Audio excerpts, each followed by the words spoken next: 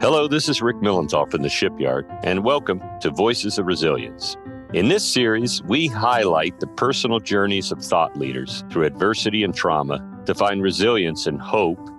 And we are pleased to have Dr. Adel Korkor, after 37 years as a nephrologist, who built a chain of dialysis centers. He embarked on a second journey to change the lives of many, addressing issues in mental health. His Adel Korkor Foundation has created 5K races in all 50 states in 50 days to raise awareness and funds for this important issue. Dr. Korkor, welcome to Voices of Resilience. Thank you very much. Thank you, Rick. Now, should I use Dr. Korkor or Adel, or what would you be comfortable with today? Adel, just fine. Well, that's great. So you embarked on this really from a personal journey. I think there was a change in your life and something that inspired you to do this. Yes, indeed. When I decided to step down from my clinical practice, I decided to focus on philanthropy. Philanthropy has always been a part of my existence all my life. Even back in the days when I didn't have much money, I always found money or energy to support a non-for-profit organization. Historically, have always been focused on the environment and human rights.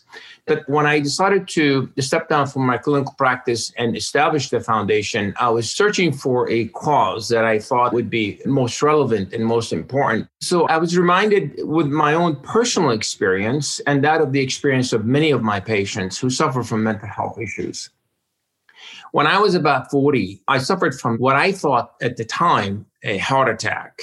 And I ended up in the emergency room at the hospital that I worked at. And there I underwent not just one cardiac cath, two cardiac cath, and also had an endoscopy and a few other tests that really confirmed that I did not have any physical reasons of why I should have those symptoms. And the gastroenterologist who was doing the endoscopy on me, a very good friend of mine, he said to me, Adel, your symptoms sounds a lot like panic disorder. And at the time, being a nephrologist, being focused on the body, and then we, as physicians, when we were trained, we never really thought to focus on the mind. When I got home, I read about panic disorder. And as I was reading about it, I was like, this is me. This is me. This is like me from my childhood. And I kept thinking about the days when I was 13, when I was having some heart issues, and my mother would take me to the family doctor. And I realized, really, I have a panic disorder. And then I decided I really should pursue the care. And I didn't want to tell my partners. I didn't want to share it with anybody except my immediate family. And I went to see a psychiatrist who did not belong to our healthcare system. And lo and behold, really SSRI at the time, sertraline, made a huge difference for me. I felt a lot better. Did have some side effect, which I ended up having to stop at a few months down the line. But at the end of the day, though, it gave me that little window of feeling good and then trying to decide what I need to do. And then it occurred to me that the center of my concern was my heart. And I said, the best thing I can do is to stress it and then continue to exercise regularly. And I decided to take running more seriously. Clearly, that not only helped my physical well-being, but it tremendously helped my mental health, because I knew that if there was something wrong that was going to happen to me, it was going to happen to me during a race when my heart rate is 130, 140 and stressing it. And so it gave me a lot of confidence. It gave me a lot of sense of security that my heart is okay. And then I noticed that as I was continuing to exercise regularly and run more competitively, that I was able to sleep better, less anxious, and function overall better at home as a husband, father, practicing physician, and all of that. So this is how really running entered my life. And then when I decided that I wanted to set up a foundation, I decided, the focus of my foundation is going to be mental health. And it's going to be about being more compassionate toward individuals with mental health and really make the world a better place for them. And, people were hosting, galas and stuff like that. And I said, no, I don't want that. I want something that really touches every state, touches every person, and links exercise into it. So I was on my treadmill, running my 5K, and I have a map of the United States behind me, and I'm looking at the glass that overlooks the backyard in my house. And with the reflection of the map into the mirror, I noticed that, well, here I am running 5K. I think I can run 5K in all 50 states, and I can do it in 50 days. The question is, can I go to 50 states in 50 days? Well, that was at the time when I was going through recruiting for executive director for the foundation. And suddenly one of the individuals that I interviewed said to me, he says, Adel, I know someone who might be perfect for your position. And his name is Chris Ponteri. I called him on a Thursday. I set up an appointment with him on Friday, and I hired him on Monday because he assured me that that is possible, that you can do 5K in all 50 states in 50 days, and we can organize events in every state. And we sure did. So 2018 was an incredible success. It was our first year doing this, and we had over 2,000 people participated throughout the nation. And it was an amazing event, tremendous feedback. People shared their story. They come to the event, whether they ran or walked, they always had something important to say. And that really energized me and made me believe that this flagship event is going to last. We did it again in 2019, and then we ended up putting together a documentary film on this, which will be released in about a month or so. We put it together with a film company called Foundation Films.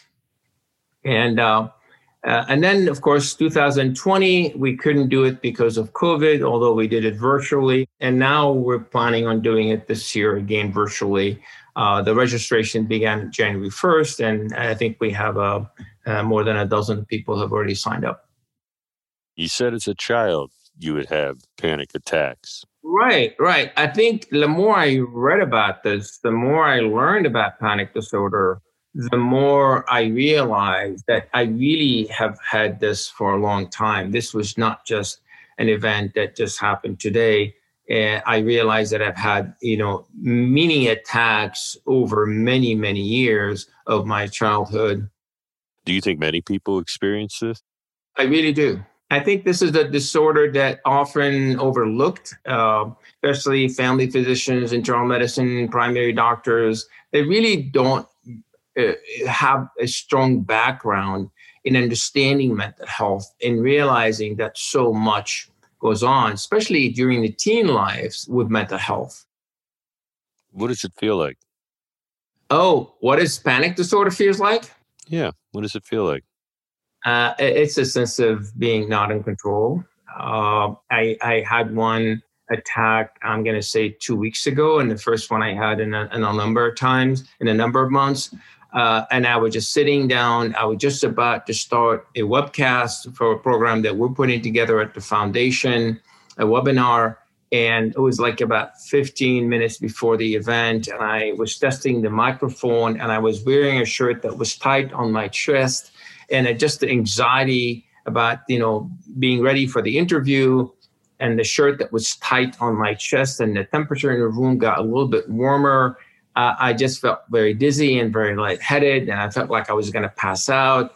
But I knew what it was. You have this impending doom. You have that sense that you look at your body and you think that, wow, it's getting so gray or pale, or, the sense that you're not in your own body, why am I feeling so out of control? Fortunately, I haven't had any of this magnitude for a long time, but this time was, I think the pandemic is finally getting to me. I mean, we all have some sense of anxiety now, don't we? Or certainly a lack of control. Oh, yeah. Yeah, for sure. Yeah. Now, you came to the States as a child. No, I came to the United States as a physician. I had just graduated from the medical school at Damascus University, and I was able to leave the country because I was the top graduate in my class, and they allowed the top 10 to go for their training. I came to do my medical residency. Yeah. Did you think you were going back? Yeah, for sure. Yeah, yes. But you decided not to.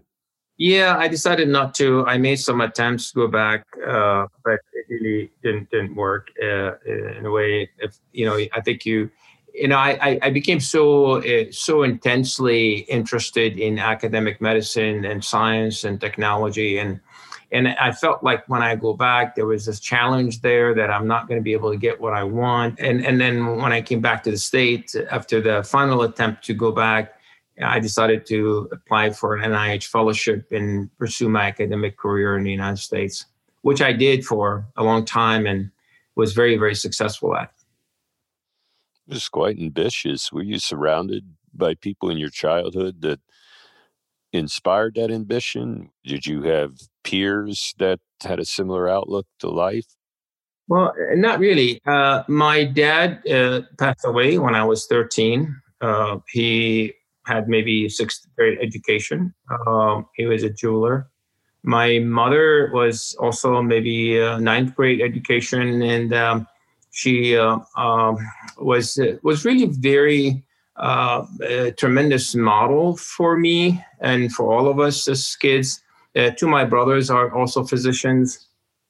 She was the kind of person who I think pushed us the most. And I mean, I remember the days, and I would go back to her, and I would have grades that are very good, and she'll say to me, she said, "Well, those grades are good because maybe the rest of the kids in your class are stupid." And that, I think, that really stuck to my mind, is that success is not something determined by others, is you determine your own success and you determine your own path in life. She was someone who didn't have a lot of education, but had a lot of common sense.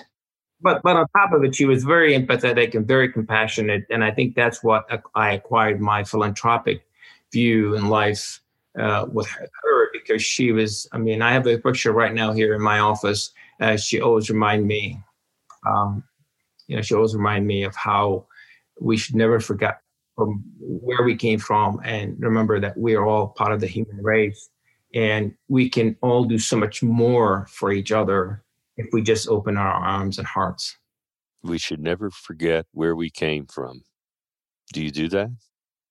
I do. I don't forget that. Whether where you came from, physically, or whether you came from financially.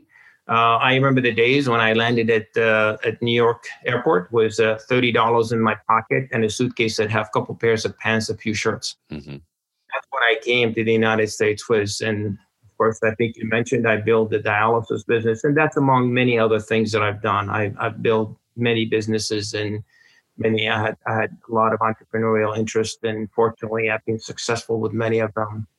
And I never forgot about the fact that I came from, living in a small apartment, sharing it with my brother. But things have changed, and if you take a look at what the foundation that I have has built is doing, and providing early detection and treatment for kids in the inner city, the improvement to access of mental health care, and the supporting of the educational program and the peer programs in the inner city and in our community is really a reminder for me that there are a lot of people who are not as privileged as I am, or many of us are.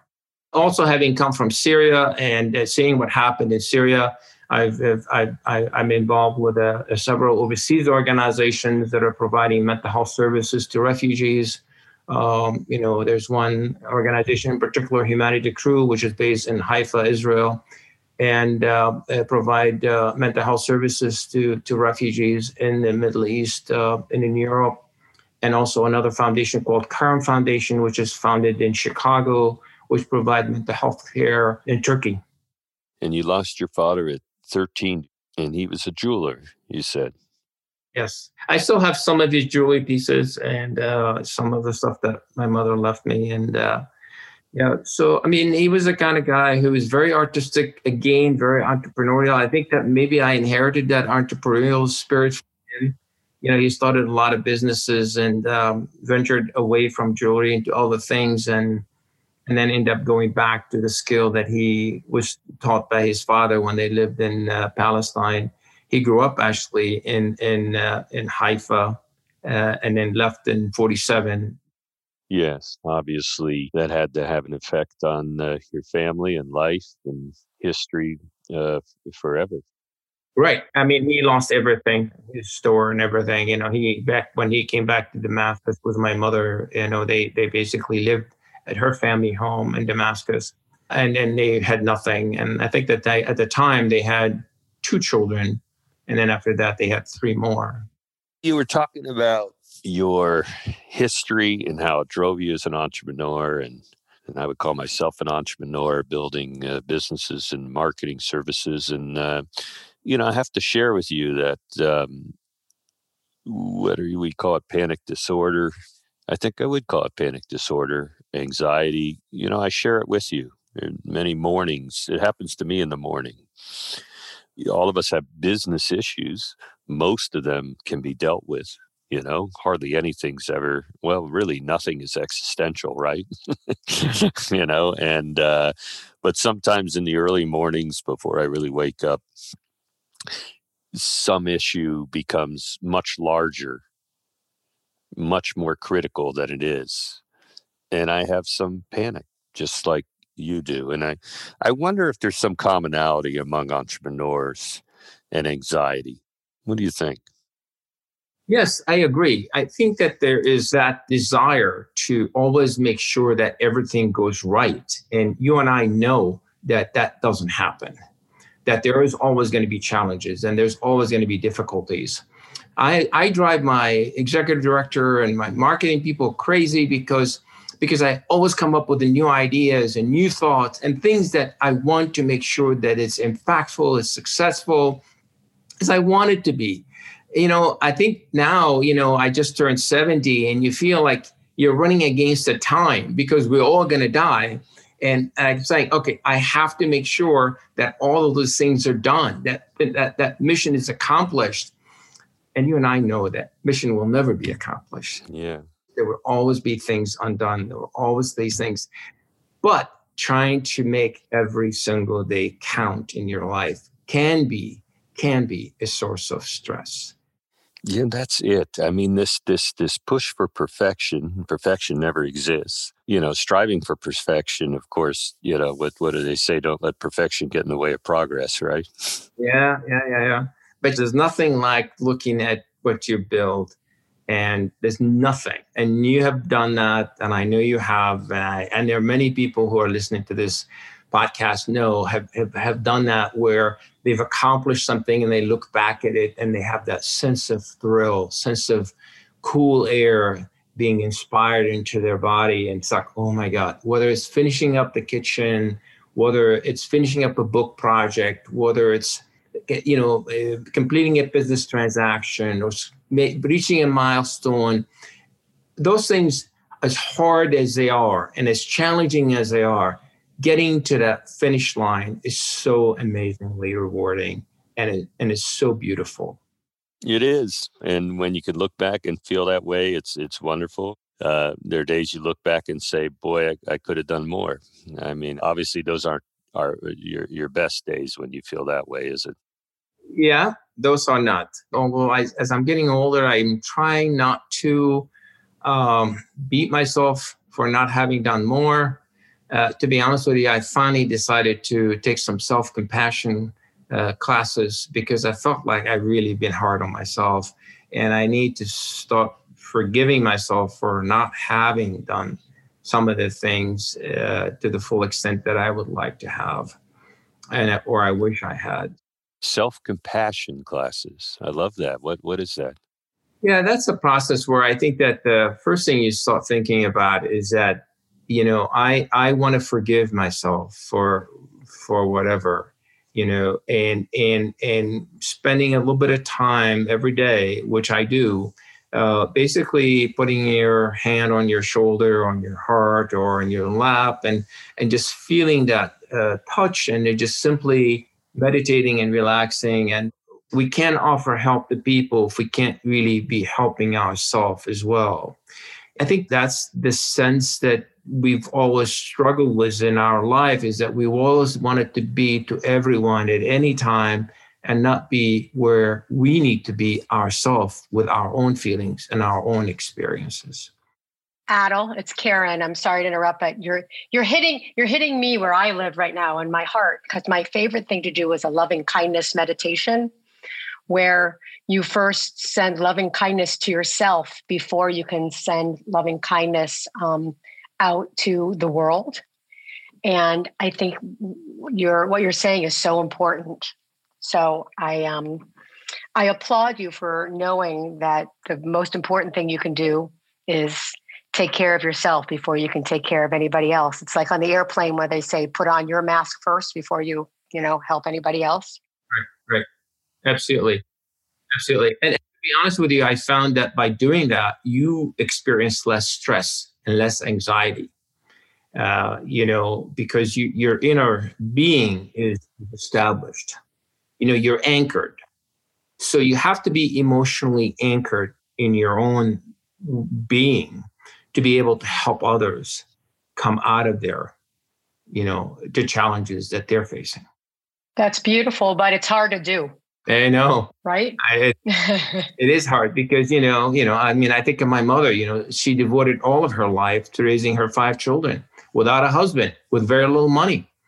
And she did everything for us. She never cared about herself. She never paid attention to herself, her emotional being, and at the end of the day, she struggled enormously. Yeah. So I think we need to self-empower for sure. And I think you told me before that you went through a divorce. I did. And, the divorce was really very interesting, because it was something that I ever wanted to have, nor that I think my spouse did. But we had a lot of challenges in the last 10 years of our marriage.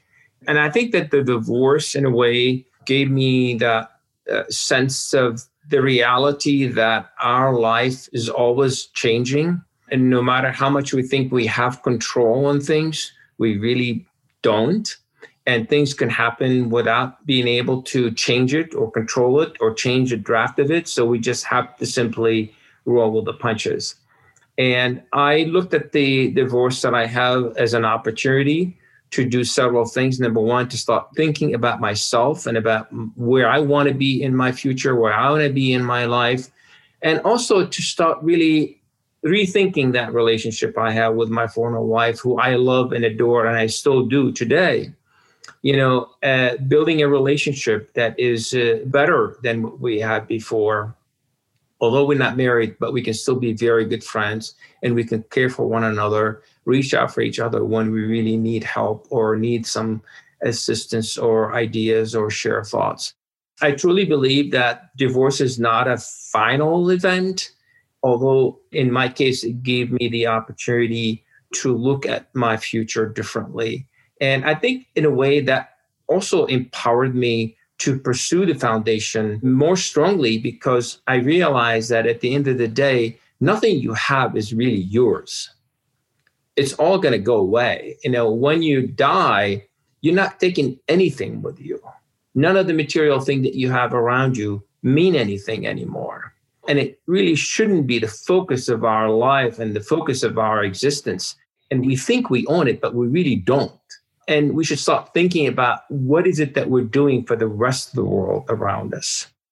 Did you come to that conclusion later in life, or that? I think so. I think since my divorce, I really became very, very interested in making a difference in other people's life and trying to leave an impact. Because at the end of the day, like I said, nothing you have is really yours. And what you leave behind is something should be far more than that, something that is deeply impactful in the life of others. And that's what I'm trying to do with my foundation. And that's why I'm dedicating the rest of my life to make a difference in the life of many of those who are invisible, who are suffering. And by doing so, I will leave this world feeling that I've impactfully changed things. As entrepreneurs, we end up so driven by our businesses. Marriage is another thing that's unfortunately sometimes not the priority it should be. We're so focused on the business and building, and we feel that's the thing we're doing for our family and our spouses and all. And then, it actually can be a distraction from what's important. I think marriage is a partnership that is probably the hardest partnership that you'll ever get into because there's so many intricate factors that plays into it. It is hard. We're never taught, the skills of being happily married forever is not something that we are taught, and it's not something that we are. I think in a way, we as a human being are ever changing, and we think that who we are today is the same person that we were 10 years ago or 20 years ago or 38 years ago when you got married. You're not. You're not. You're not. You're different. You're not the same person. There are so many things about you have changed, whether economically, physically, emotionally, psychologically.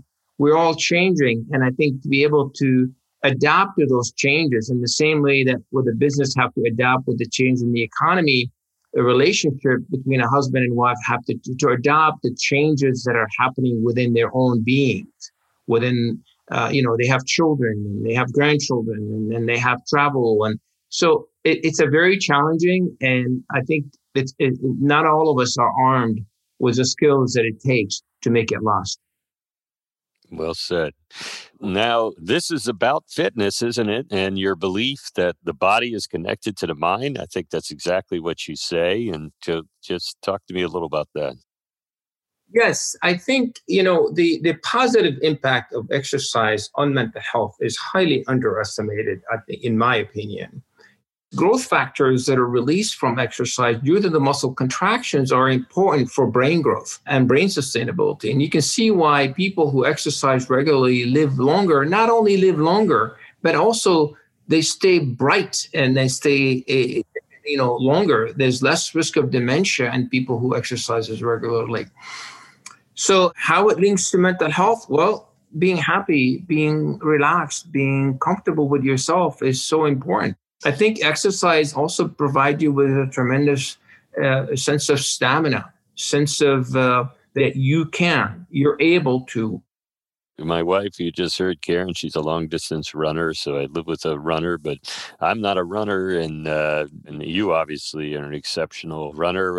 Advice for some that don't necessarily have the trained body to do something so substantial. What would be other things that they might do to this body connected to the mind? Vigorous walking is something that everybody is capable of doing. You have elliptic, you have cycling, you have other things that you can do to do aerobic. I think the aerobic nature of the exercise is very important for mental health. It turned out that really muscle strengthening alone does not provide sufficient amount of the aerobic nature that you need to combat or deal with mental health issues. So walking, swimming. I have many of my patients who I've encouraged, well, if they can't run, if they can't walk, go out and swim, and it made a huge difference in their lives. I think all of these type of exercises are very helpful, and there's just plenty of them out there. No, I agree. What great advice. Any last thing you'd like to leave us with? Well, I have a hope that someday we all, from the conversation that we just had today, are aware of the fact that mental health or ill mental health is something that affects all of us. It's my hope that someday our society will realize that and will start looking at mental health in the same way that they look at physical health. That is a parity issue. That is taking care of your mind and taking care of your body are synonymous, and they have to be available to us in the same way as if they are a uniform entity, not one or the other. And also to remind all of us that taking care of our body through physical exercise is extremely important for our mental well-being, because it's a circle. It's a circle that is a continuum. It's not fragmented. Our body, our mind are constantly interacting and communicating with each other, and we need to treat it as such. Well said. Dr. Adel Korkor, that was a wonderful, wonderful conversation. I think it's one that will touch, frankly, entrepreneurs. It was one that will touch many, many people in many places in life, and how you use those skills in medicine and skills in business to build just an amazing organization that's touching people in every state. Thanks so much for joining us. That was terrific. You're very welcome. It was my pleasure and my honor. Wonderful. To learn more about the Adel Korkor Foundation, visit abkf.org, O-R-G, abkf.org. Stay connected. And this organization is on the move and is growing in every state in the country. Voices of Resilience is produced by the marketing engineers of the Shipyard in collaboration with the Ohio State University Department of Psychiatry and Behavioral Health. To listen to our whole series, visit us on voicesofresiliencepodcast.com or on Spotify, Google, and Apple Play. We were just named by Adweek as the best podcast in the nation, launched during the pandemic. So many thanks to our award-winning team, Mike Long, Kate Masters, Coop Studios, and of course my favorite, Karen Millenthal. Thanks for joining us.